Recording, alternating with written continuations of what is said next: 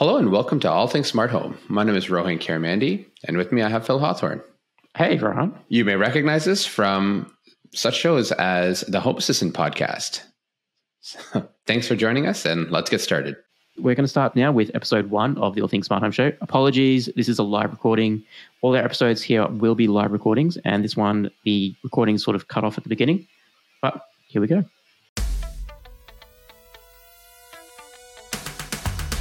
Live from Melbourne, Australia. And Toronto, Canada. This is the All Things Smart Home Show. With Phil Hawthorne and Rohan Karamandy. Anyways, thanks everyone for joining us. This is All Things Smart Home. It's a new project by Phil and myself.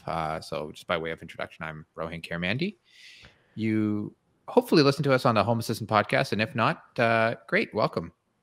And, it'll be neat to see who joins us. So, yeah, we've been talking about this for quite some time, Rohan. So, finally good to see we've made it, huh? That's right. It's been Phil and I have had this project that we wanted to do for, I don't know, like 2 years now. Phil, I think is what we kind of wanted to do this for. How long we wanted to do this for. So we're here, and thanks everyone for joining again. So essentially, the concept of this show, we wanted to do something a little bit different. So the Home Assistant podcast focuses on just basically Home Assistant, different, and just talk about home automation as a whole, rather than just in that ecosystem. So which is why we brought this up. So, anyways, So I guess a bit of introductions about ourselves then. So I work as a web developer down here in Melbourne, Australia. Rohan's obviously in Toronto, Canada, so time difference is a little bit different. But yeah, I think Rohan and I found ourselves through Home Assistant. Which we'll talk a lot about during this show. It's what we both use, but we've been meeting a lot of people doing the Home Assistant podcast, and we know that Home Assistant is very there's only it's not all that's out there, and we sort of want to capture more of the smart home outside of just the Home Assistant lens. And this is why we're here. We're doing live, allows Rohan and I to talk about the stuff we usually talk about offline anyway, and share it with the world, because we are very insightful people, and we think you deserve to know. That's right. No, but yeah, it's and that's really what the show's about. And why don't we jump into it, Phil? So I mean, I guess before we do that, for those of you watching, whether live or after the fact, again, time zones are a thing which Phil and I are very aware of. So follow us on Twitter. And really we'll try and post every time we go live, just to say, hey, we're going live and here's the URL kind of thing. So at All Things SH. And beyond that as well, again, thanks again for joining. I mean, this is really, really fun for us. So yeah, definitely. All right. So what do we have lined up today? So I guess episode 1, I've given myself a little bit of an intro. Do you want to give yourself a little bit of an intro, Rohan? Sure. I guess we should do that, shouldn't we? So again, Rohan Karamandy. I work for a tech company as a pre-sales engineer. So I do a lot of designs around networks, so on and so forth. So I do have a technology background, and as I do a lot of home automation, a lot of those principles kind of carry forward into this world as well. So, which can be fun. It also starts to get you start to overthink some things as well sometimes, right? So I think that's kind of my experience with home automation, and I think I've been in it for about 7 years now or so. So just been doing that. Again, been doing it since without realizing it's home automation for quite a long time. Starting with X10 back in the day with like little remote things and like all of those kind of things, right? So through its evolution, though. That's probably a good place to also how did you sort of get started with home automation? What was the first thing you did, and how's it evolved to where you are today? The very first thing is probably when I was a kid, and I don't even know if this counts as automation per se, but it was Yeah. using those like IR extenders and things like that to Yeah, like yeah, if I'm yeah. in the basement to say, hey, you know what, I want whole home audio, so let me turn on the stereo upstairs. Like we had a bunch of things wired, but the problem was we like the IR wouldn't reach back when remotes used IR. So it would be, you press the button downstairs and the extender takes it up and like converts it to some kind of radio frequency and sends it upwards and or upstairs, literally, and Yep. and turns on the stereo upstairs or whatever, right? So I'd say again, that's not really automation, but that's very early days, kind of things that I did, and then beyond that, it was also again things like lighting and even to me, automation doesn't have to be smart. It's just it happens, right? So things like lights on timers Hmm. and so on and so forth. So even those like little like X10 units that you did that, and then eventually when I moved out of my parents' house and bought my own place, then it came down to okay, well let's actually build it out, and that's when I started getting into automation, if you want to call it that, like smart home rather than home automation, right? So how do you do things with intelligence, and then bringing in things like, hey, what time of day is it? Is it bright out? Is it and a lot of that came from a need of at the time I was traveling a lot and I lived alone, so well I don't want my house to get broken into, or if there's if a water main breaks or something like that, I'd love to know, and at least I can like call up somebody and be like, whether it's parents or whoever, and just say, hey, can you just go deal with it, right? Like until I get back, or whatever that is, right? So how about yourself? Well, before you go on, so Sure. when you then, progressed from, just the basic, X10, timers and stuff, and you Yeah. moved in, was that pre or post smart things? Because I feel as though smart things really changed the home automation space. Yeah, so that was smart things, right? For me, is when I did a bunch of research and clearly didn't research enough, or maybe so today I use Home Assistant for those that don't know, and a lot of that came down to, well, you know what, this thing seems to have a big community around it, and a Yep. lot of people seem to think it's pretty cool. So let's look at that. Turns out that I didn't care to learn. What was that language that they use? I forget. It's some offshoot of JavaScript, Groovy, Yeah. and I didn't care enough to learn it, and so basically it just came down to what can I minimally do in the app, or what can I do in the app, which was minimal, right, without having to actually build my own scripts and having to do all of that stuff, and then which was basically like, okay, well, alert me when the door is open or something like that. And then yeah, really from that point I was like, okay, this needs to get a little more evolved, and that's when Home Assistant came in and really started bringing in that thing. And it's kind of a good time to talk about it. And Phil, I mean, the other day you shared an article with me around it's basically titled "The Average Person Doesn't Stand a Chance Around the Smart Home," right? And essentially the article talks about just the fact that there's all of these different ecosystems, there's all of these different things, and realistically, okay, you've got Nest, you've got Ecobee, you've got whatever, you might have some other stuff around the house, whether it's Zigbee or Z-Wave or whatever. And then you have like Lutron, so on and so forth, right? So you have all of these different things, and you have like 70 different apps on your phone. Well, where do you go from there, right? How do you bring all that stuff together? And really for that is, it's not where it should be today, right? And that's not one ecosystem or the other. It's all of the ecosystems, which is the bigger problem, right? Absolutely. I think, having to, this is what's always frustrated me with, going into a store and, saying anything, oh, smart home section, right? And you go, all right, that thing doesn't talk to that thing. And, how am I supposed to get that thing over there to turn off when this thing's on, right?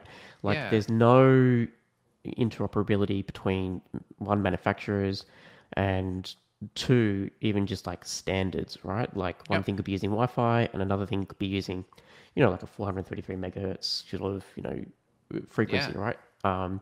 So yeah, it's absolute. Like I think the smart home is a little bit gimmicky at this time, and it hasn't been helped by, let's just say, manufacturers wanting to take the easy way out in terms of let's just white label some Wi-Fi chips from China Yeah. and offer a smart home alternative for people. I don't think that's necessarily helped things. No, exactly, right. And it's funny because when I was reading the article, it also talks about like, there's all these competing standards and so on and so forth, like you said, and then there's a new one coming out called Matter, which is supposed to bring a lot of this together, and folks like Google and Apple and so on and so forth are all kind of signed up as part of it.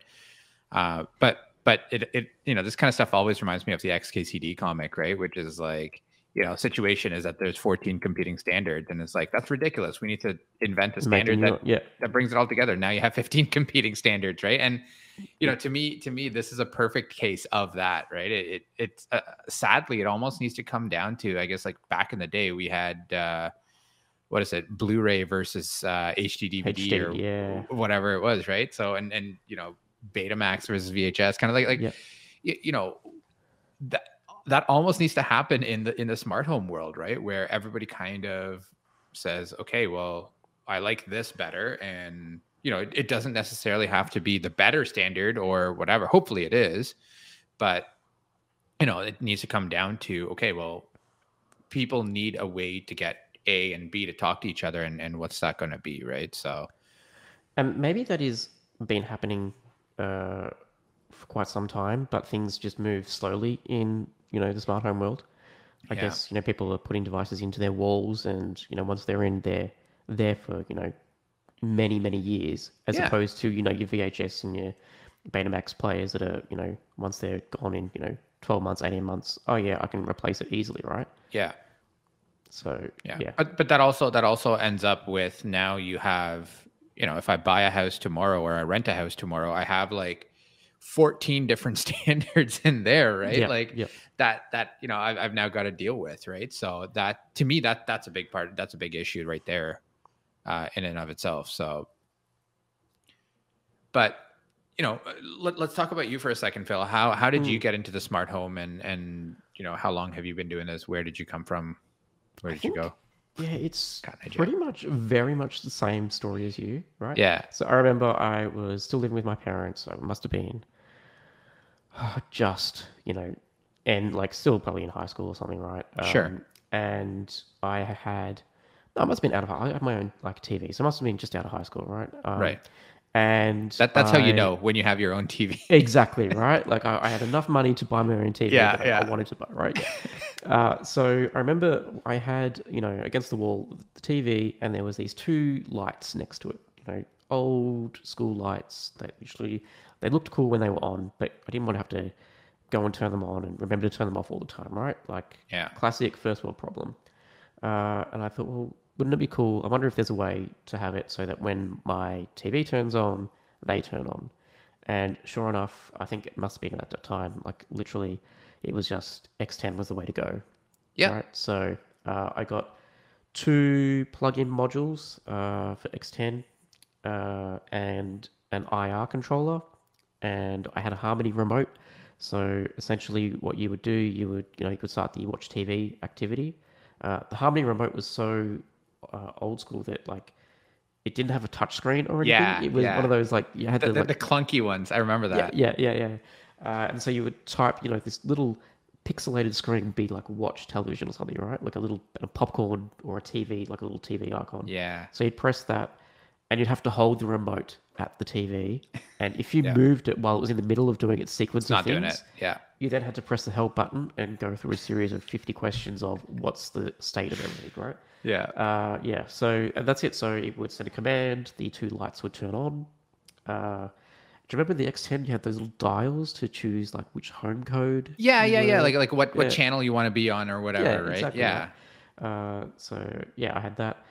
And then I was like, cool. that's nice and all. Now, how do I get it to, be on so I can do it from the computer? Because obviously I'm very Sure. tech focused. I was like, all right, let's do it. Let's make it, without needing the IR blaster. And there was an extern module that you could buy, but at that point, I think it didn't use USB. It was like the old COM port, and I was like, ooh, I've got a laptop. I don't have that COM port anymore. That seems to be going out. Yeah. I'm like, yeah, no, I'm just gonna avoid that. And then, sure enough, life goes on. I left it for a while, and then when I came back, Z-Wave was the rage. Yeah. Yeah. And yeah, I eventually moved into my own apartment, and I was like, that's it. Philips Hue had come out. Z-Wave was the thing to do. And since then I've been Zigbee, Z-Wave, a little bit of Wi-Fi stuff. I've tried to stay away from Wi-Fi. I have my own opinions on that, which Yep. I'm sure we'll get into eventually. But yeah, so now I'm a 50-50 Z-Wave, Zigbee sort of thing. Interesting. Okay. I started down that road too, where, for me, it was actually Z-Wave that I started on. Z-Wave, Z-Wave, Yep. whatever, Americanized or not. Yeah. And it was interesting for me. I was like, okay, let's do this, because all my door sensors and stuff for that. And I had read enough about the fact that, Z-Wave was a proprietary standard, but because of that, there's also a lot more security into it. There's also a lot more consistency. And I was like, okay, I'm typically somebody that believes in more like openness and that kind of stuff. But I was like, okay, this sounds like there's a reason and there's something compelling. And my door sensors and stuff were all Zigbee. My lights were all Z-Wave, and what had happened is all of my light switches. So I don't do smart like light bulbs. I'll do smart switches instead, and it's just a lot more user friendly, I find. But when I had those, slowly one by one, about a year and a half in, they just started popping. Right. Really? So one would just stop working. The other one, this one here, actually the one above my head, would start it'd start flickering a little bit. And then you'd hear like the electrical hum coming from the light switch. And I was like, okay, this just doesn't When does the fire start, basically? seem safe. So to me, it was like, okay, whether it's a matter of the actual product or the protocol or whatever, it doesn't matter. It's whoever builds it, and then the quality of that matters, right? So I ripped that stuff out, and all of that stuff was still running on my SmartThings hub, which was connected into Home Assistant and being brought in that way and being more intelligent that way, right? So as that came in, I was kind of like, okay, let's figure this out and get rid of that stuff, and eventually I moved to Lutron. Which I'm fairly happy with, but yeah, no, same thing, right? Like for me, but now I'm actually 100% Zigbee and obviously Lutron for my lights, but wherever I can, I do try and go Zigbee, and I've been pretty happy with it. I know a lot of people do have issues with it because it's an open standard, it's also open to interpretation, right? Especially working in my case in the networking world, you learn that very fast. It's somebody's interpretation of protocol whatever A is, and somebody else's interpretation of that exact same protocol are very, very different. Absolutely right. And which is why you get inconsistencies and stuff. So it's trade-off, but well, it's interesting. So I, as a 50-50, Zigbee, Z-Wave, and I thought I literally just moved into a house last month, so this is my first, non-rented house. So I've been able to, congratulations. Thank you.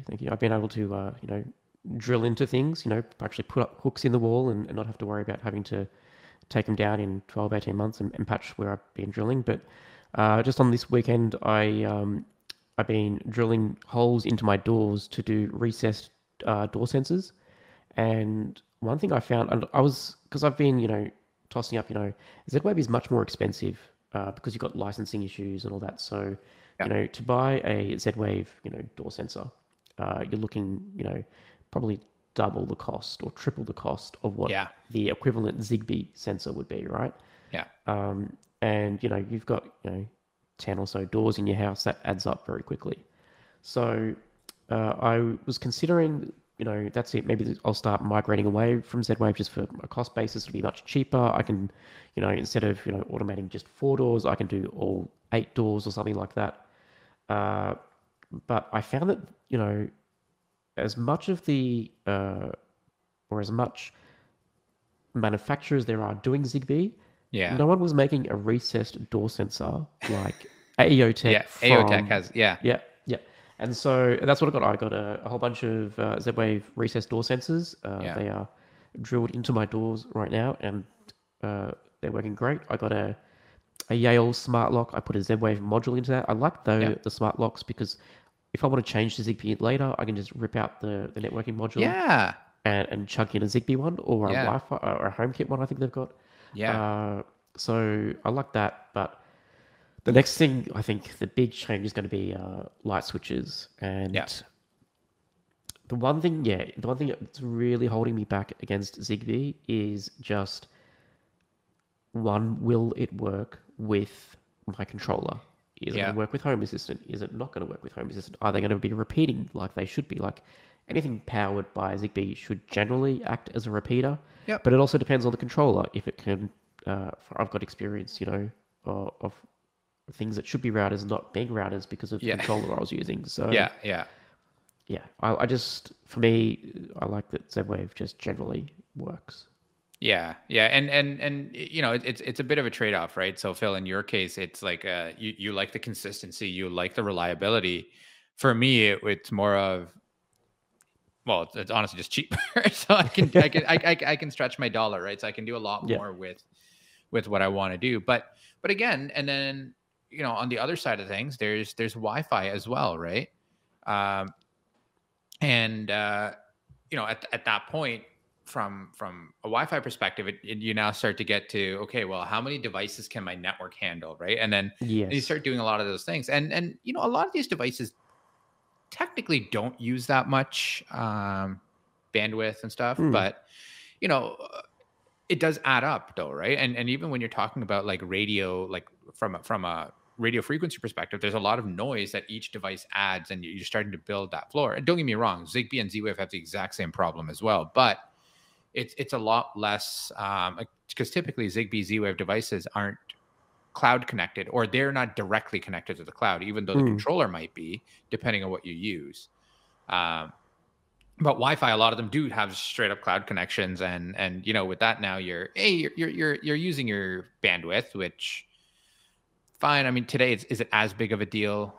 Depending on where in the world you are, it can be. Like I know for me in Canada right now, it's not as big of a deal. I'm not capped or anything like that, depending on your internet plans, right? But sometimes, I was seeing the other day somebody on in one of the Home Assistant Facebook groups was like, "Hey, I've noticed this, one, I don't know, whatever device is using like 300 gigs of data," and I was like, "What? All right," like, and I think it was like somebody's like Amazon Echoes or Google Homes or something like that, right? Yeah. And it's like, okay, that's a problem, right? And I don't know if it was just miscategorizing, like the router or whatever was miscategorizing their like Amazon Prime traffic or something like that. Maybe, I don't know, but there is a possibility for that though, right? I think it also comes down to the price, right? Like when something's being sold really cheap and it connects to Wi-Fi, and I don't know, I get a bit suspicious on why is it so cheap, right? Sure. Even like to the point, we've all seen the scare campaigns around Google Home and Amazon Echo. They are so cheap because Amazon wants to spy on you in your home. I feel as though Wi-Fi has that little creep factor for me in that it can see other devices on my network. It can see the traffic if it wanted to be a bit, nasty on there and do something. Yep. It's also another entry point for a malicious actor, I guess, if how many cameras. I think there's a website you can go out to right now and look at everyone that's got the default username and password set on their camera still, and look at people in their bathrooms or out in their carport or something, right? Like, yeah, it's totally creepy. Yeah, but and for me, that's one of those things. Just like, again, basic security principles. This is Rohan's PSA, right? change your passwords and don't use the same passwords on wherever you can. Like try and and if you're going to, at least make it fairly complex. It's not like you're logging into your, Cabra's administrator interface every day or something like that. So just something as simple as that can help, right? So yeah, I guess getting back to that article that I shared from TechCrunch, like the average person, won't be able to do the smart home in its current state, and that's why Matter's coming out. I think it also boils down to they allude to in the article that so many Wi-Fi devices, right? It's hard to buy a product now without Wi-Fi option being available to you. All your dishwashers, your fridges, ovens, they're all got like Wi-Fi in them now. So for me, Wi-Fi says one, I'm probably going to be tied into a manufacturer-specific ecosystem. So if the manufacturer goes out of business, then I may not have access to control my oven through an app on my phone anymore. Yep. I also may not have an API access, so I can't get things like my home automation controller to talk to those ovens unless they're paying big bucks between the two companies. And I think it also says to me that what if I need to keep my phone updated to keep like the app available, right? Like otherwise I need to have the latest running Android version. Otherwise, I can't run that app of like the phone. There's just so many.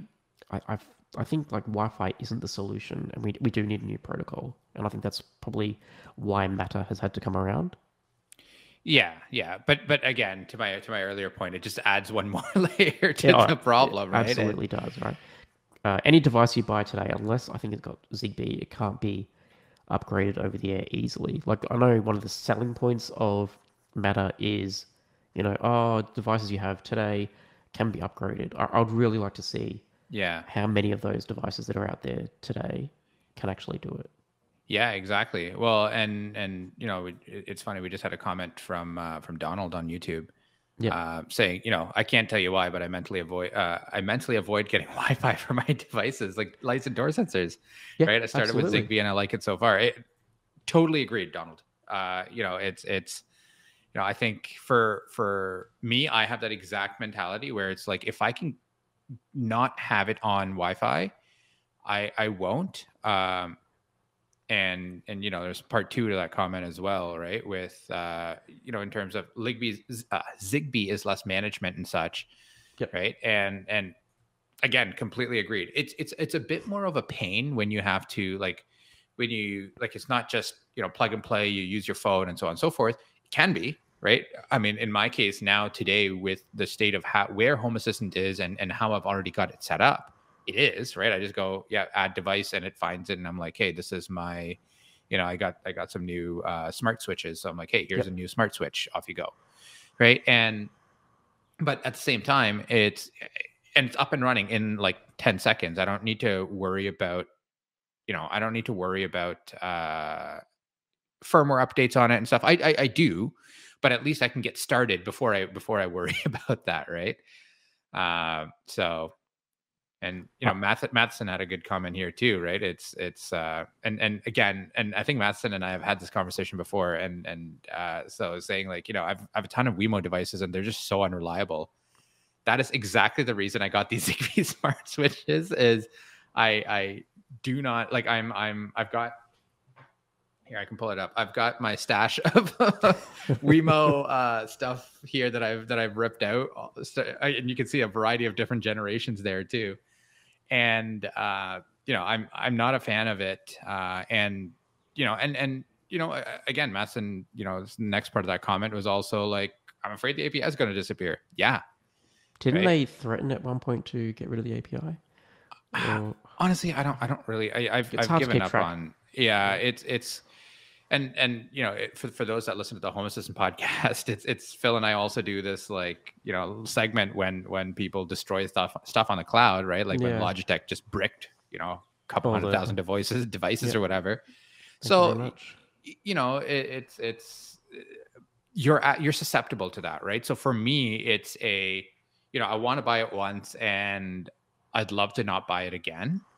Unfortunately for my Wemo devices, I had that experience where, again, you know what, they did work, but they were just really, really annoying about it, right? And the stability was an issue, and then they were starting to move to where before it was locally controlled, so it didn't have to go up to the internet to go do whatever. So even if my internet is out, my Home Assistant instance, which is locally hosted on my house, in my house, can just go in and say, hey, go talk to, whatever Wemo at like 192.168, whatever the IP address was. Go in and turn it on, turn it off. Well, that's also moved. It does still work, but as you start to progress things, the direction they want you to go, it starts to get up to the cloud, and A, you have a delay, but B, you're also reliant on your internet working, right? Which in my case wasn't a huge issue. My internet here is surprisingly reliable, I guess, a little bit, but in this case, it's just, I don't know. I just had a ton of performance issues too, where a lot of them just randomly just didn't show up. And I also think it comes down to the number of devices. Yeah, I think, if you're thinking of like the average user, like you've got your router that the ISP has supplied you with, which is generally the cheapest they can sell you for the most money, right? Yeah. And once you get over, 20 devices on your network, that's when you're going to start seeing issues with performance of your Wi-Fi. And I was in the same boat, right? Like I was running this little, I think it was a Netgear or a ASUS router. I was fine, just from the ISP. Yeah. And I added I eventually, I overly had a few Wi-Fi devices at this point, and things would just stop working. Like my internet would literally stop because things like there was just too many connections to that router over Wi-Fi that the router just said, no, it can't handle it. Yeah. Yeah. Well, and again, and that's assuming you were, Phil and I just, in the few years of us doing a podcast together, I've come to learn that Phil's internet is usually pretty garbage. Or at least at his old place. Yeah. So, but, with that said, and, Phil is probably, in the top couple of percent at least probably of internet users who have actually somewhat reliable internet, right? Like you look at, even here in Canada, there's a lot of more remote places where you do have to use things like VSAT, or you have to use different technologies that are not really ideal. You don't have a cable coming into your house sometimes. Yep. Right. You got some crappy satellite link or something like that. Right. And, off you go. Now, there's newer, like, Elon's got like Starlink coming up and all of that stuff. But again, and even that is still, isn't Starlink technically still in beta? I think it is. I think it is. Yeah. You got to agree to a whole bunch of stuff and all that. And in all honesty, it's not inexpensive. It is quite expensive. Right. Oh yeah. So, and that there itself is a barrier for a lot of folks. Right. Absolutely. So yeah. It's that's the other side of this is, from a social aspect, it's having smart automation or smart home and home automation is very expensive. It's definitely a hobby that's like, that is not cheap, and you've got to have money to throw at it essentially, right? Because stuff is expensive. Like even you look at a cheap switch. Cheap smart switch is what, $20? The Wi-Fi ones at like Costco, like, sometimes you can get them on sale for like $10, whatever. Okay, that's kind of reasonable, but $20-$25 on average, you're looking at 50 to 60, right? For anything, if it has the word smart in front of it, right? Off you go. But yeah, it's crazy, right? Like, yeah, there's just one thing I just don't like about like seeing Wi-Fi on a box is I just don't know. Am I going to have local control of that device, or am I going to have to do a round robin to do an action of my device? Like an example, I purchased what's called the Brunt blind engine. It's like a little motor that attaches to the cords of your blinds, and it allows you to open and close your blinds automatically. Yeah. Right. And I recently installed AdBlock on my network just to try and block some of the ads coming on my TV, which unfortunately didn't work. And and I could actually see the data that it was sending. It was pinging its servers back home like the most. Like, forget the Amazon Echo, forget the Google Home, whatever these things are doing, they are just communicating phone home all the time. And yeah, once again, I had there was a period, Rohan, you remember, where I had no internet for like a week or something. Yeah. Because my neighbor decided to cut my cable in the wall or something. Thought that would be a good idea. Yeah. So at that time, because they were Wi-Fi and they required the cloud, even though I could connect locally and I could watch Plex on my local network, I could access Home Assistant, I could turn my Zigbee Z-Wave devices on and off locally. As soon as I tried to control these blinds, no, the communicate with the app needs to go out to its server in China, and then China needs to tell my blinds in Australia to open. Yeah. Not the most ideal. And whenever you see anything, like I go to the hardware store and I see, oh yeah, like Wi-Fi, I know behind them it's Tuya, and Tuya is generally a cloud-based application. Right. And there are a lot of, local control hacks and so on and so forth. I know Tuya was working on some stuff, with the Home Assistant crew, to try and make it more local so that I didn't need to do that, because essentially what was happening was whether it's, no matter what platform you're using, a lot of people did flash those Tuya devices with custom firmware so that they didn't go all that way. The bigger problem is, and you could buy them pre-flashed and so on, right? But the bigger problem is, again, that costs money. If you're buying it pre-flashed or whatever, or it's very technically intensive. Like you need to know what you're doing, right? It's not always, and standard cautions apply here, right? Like if there's something that gets botched or something like that, you don't know how this is going to react, right? But my bigger thing with Wi-Fi is that it's a great like Wi-Fi smart devices it's a great place of attack for a lot of bad actors, right? Where they start taking over cameras and stuff like this, and great, guess what? Well, I want to put an attack against I don't know, whoever, right? Like, great, I want to take down YouTube, right? Let me try and attack YouTube, whatever, right? And so that's, do you really want your devices to be used in that way, and so on and so forth? But the other thing is too, if they can do that, they can also, from there, it's also a jumping off point into your network, right? And unless you're network security principles and things like that, it's a hard it's a hard thing to do. Yeah. The average user is not going to have VLAN set up and isolated, access totally, and all that. Right? Totally, right? Like, and I look at it as, my mom and dad, they definitely aren't gonna have that set up. Like, don't get me wrong, I do a lot of stuff for their network, so fine, I do have those pieces set up. But even then, my dad goes in and he goes to wherever, buys the next cheap smart switch, whatever, plugs it in, and he's just like, all right, well, you know what, this is the wireless SSID that I use, so I'm just going to throw it on there, and off I go. And then now it's on the same network as everything else, and off you go, right? So but that's all it takes. And in this case, I don't blame him, right? It's what's easiest, right? And so to me, that is the issue. And when you have something with a hub or with a different protocol that uses, again, Zigbee, Z-Wave, even when you get into like the really proprietary ones like Lutron and so on and so forth, it's the same kind of thing there, right? So what do you think it would take for the average user to be able to buy something off the shelf and have a smart home capability? And I guess not smart home as in app controlled, but an automation based thing, like that the average user without a computer programming degree could do. I think it comes down to something like devices that they would already have at home. And actually, Apple has done, I think, a fairly good job at this with HomeKit. Unfortunately, you have to be on the Apple ecosystem, which is, fairly proprietary in and of itself, right?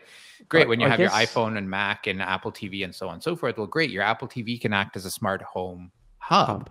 Yep. Right, for HomeKit, and start throwing a bunch of stuff on there, right? And the premise of your question, Phil, here is, and somebody, again, when you say an average user, I'm taking my parents into Yep, as absolutely. that, right?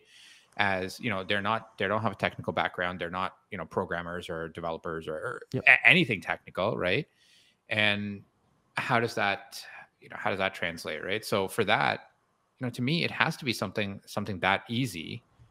And even Amazon Echoes and Google Homes, and I know they do have some capabilities in there, but they're not really, I don't know, refined, I guess is the word I'm looking for. Maybe like it's still fairly, basic, right? HomeKit's getting better. But it's not, to me, it's still not where I would feel comfortable, whether it's my parents, my wife, whoever, to be like, here, take, where I can hand them a smart device and say, okay, go operate it and make an automation that does this, right? So I think you got to remember when HomeKit started, Apple was, okay, if you want your device to be on HomeKit, you need to have a chip from us. yeah.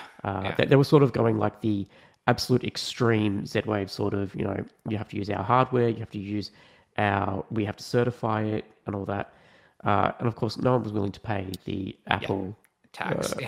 the tax, the Well, extortion and this is fee, on the right? manufacturer side, right? So it's not Yeah. even the end user paying the Apple tax. It's somebody like, we talked about Wemo earlier. Somebody like Wemo having to go pay them to do that. Which of course would be passed on to the consumers anyway, right?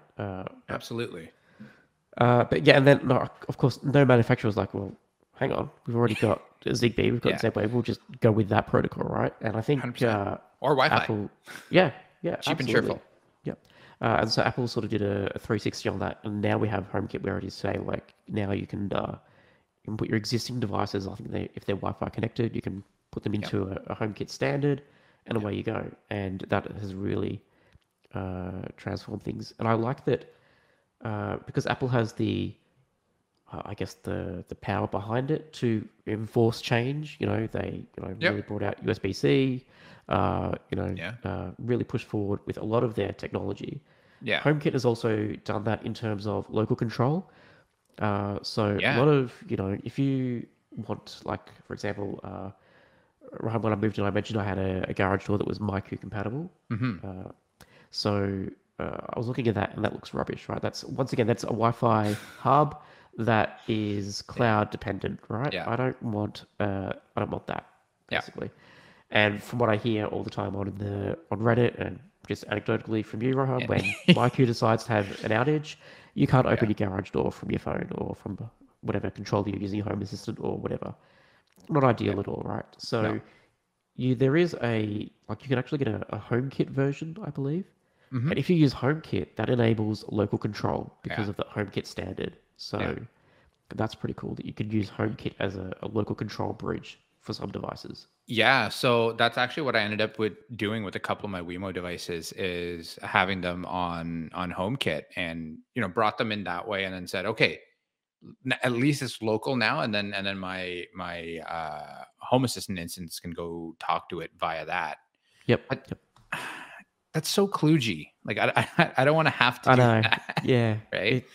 And again, I rarely say this, but I am an Apple user pretty much through and through, but I don't like the fact that I am, but they make life so easy, right? And credit to Apple for turning around and saying, hey, you know what, folks, if you wanna do this, guess what? You're gonna have to be local, and that is the HomeKit standard. And not give another option away, right? Like, yeah. And because even from Apple's perspective, they don't want to have to go manage all of these different connections to different people's clouds. I mean, I can start my own smart whatever device and say, okay, well, you know what, here, I'm going to take this and go ahead, Apple, build around my ecosystem, right? Apple doesn't care to do that. So it is a blocker, right? But yeah. Yeah, it's very interesting, I think. Yeah. But and I know a lot of other, even from a networking perspective, I mean, taking it back to security for a second, I know there's a lot of companies looking to make it easier, right? I mean, there's like Ubiquity is one of the bigger ones, right? And James James kind of talked about it here. Is like Unify takes my paycheck, right? But but that's it's true, right?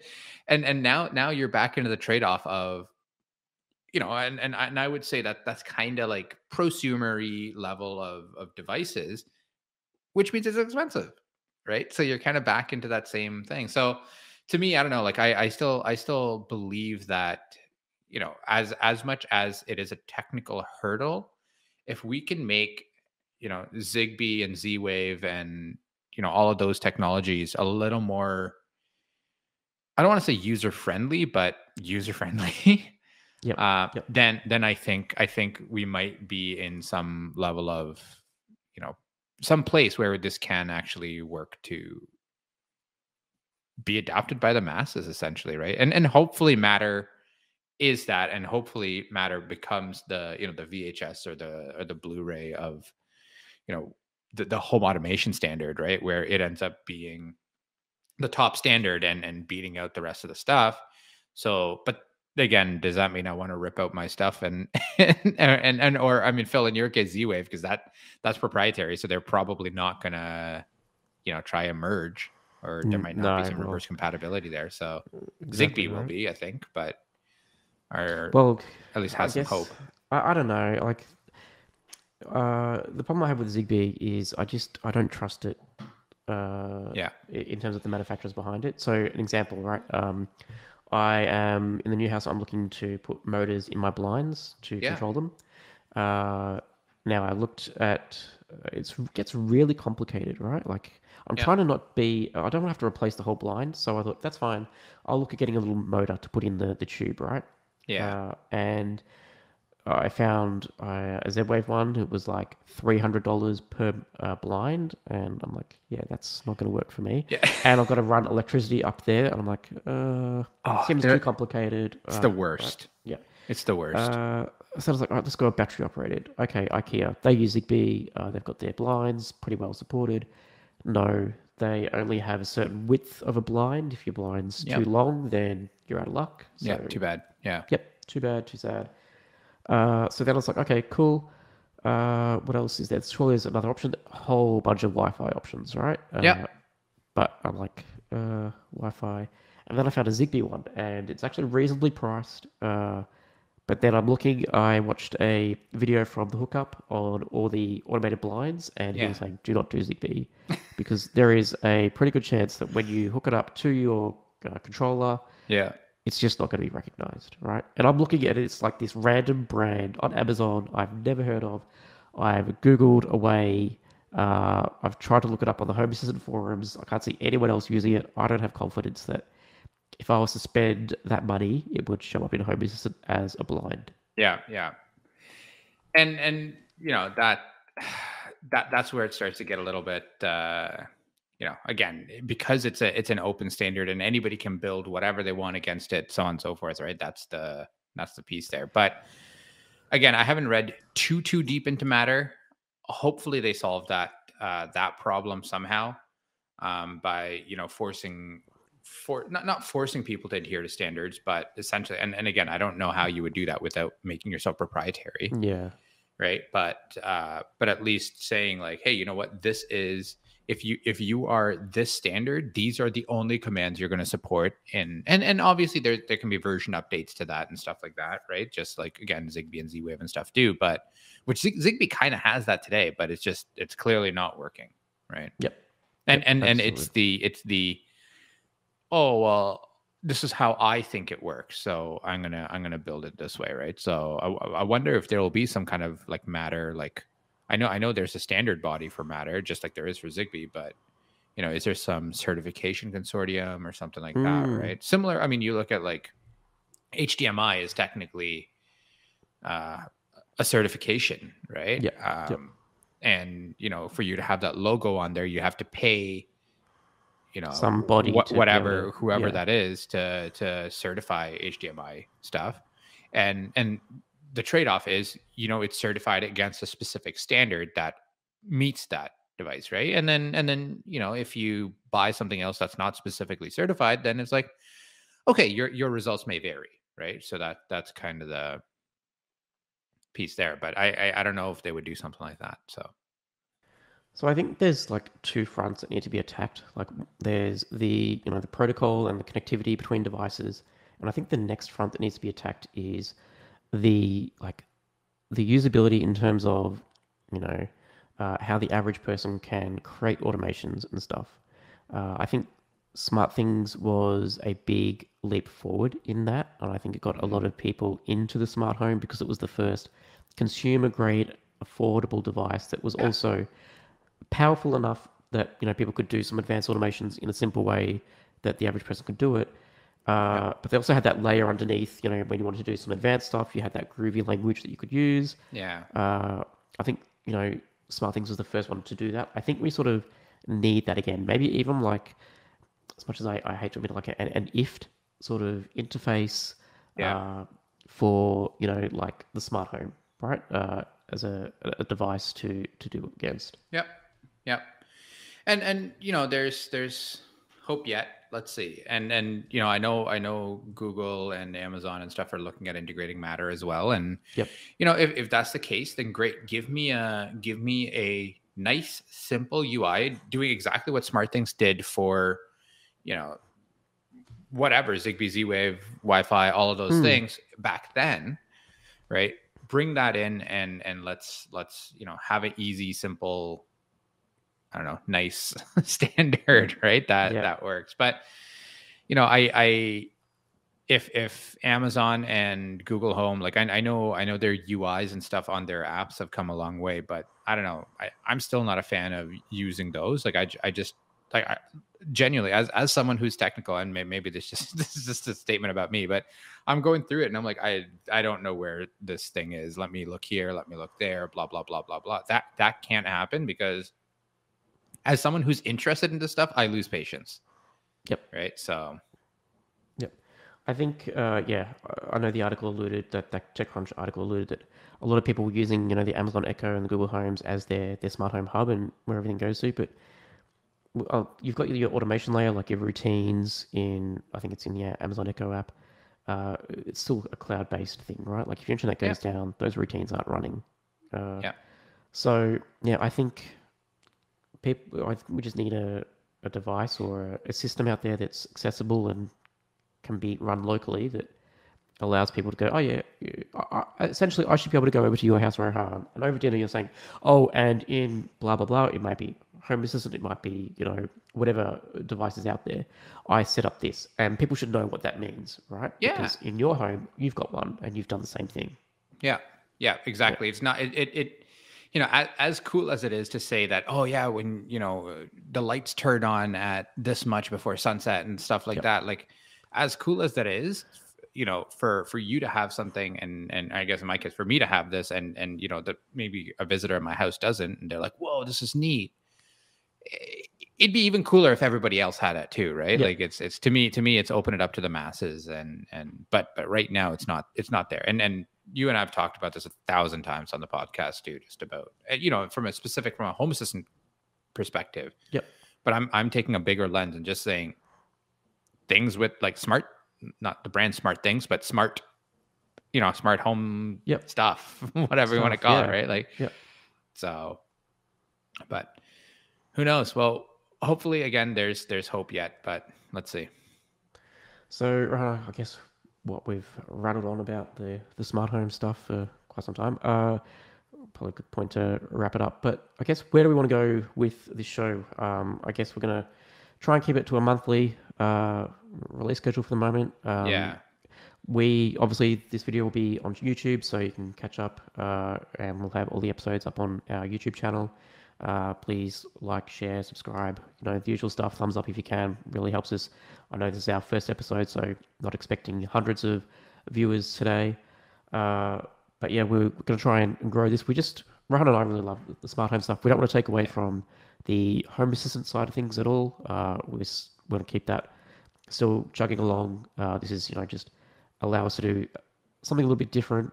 We're also open to any comments, feedback, if you've got suggestions on what you'd like to see us cover in the show or how you'd like to see this show run. We're very early days. We'd be, we want to make this a community show as well, and how we can, sort of bring light to things and help out. I know I've got a whole bunch of projects I want to do around my new house, so maybe we can do some live streams against.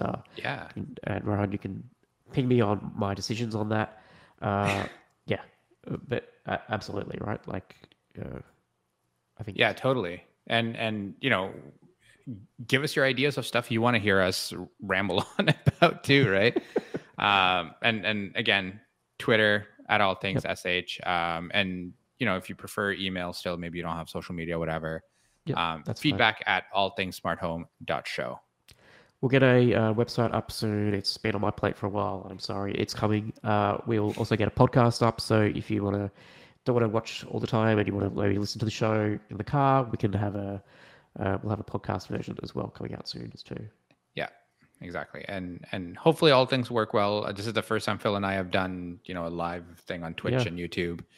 It was interesting. I actually noticed a while ago, Matheson mentioned that Twitch had a lot less delay than YouTube. So, Well, yeah, I said when we first started, I'm like, I don't think we're live on YouTube. I can't see the video on YouTube at all. But there it was. Yeah, exactly. So I guess a little bit of a slow start there, but hopefully everything recorded. And again, we don't know if it didn't. Our bad. Yeah, that's it. Cool. That's episode 1. Thank you very much.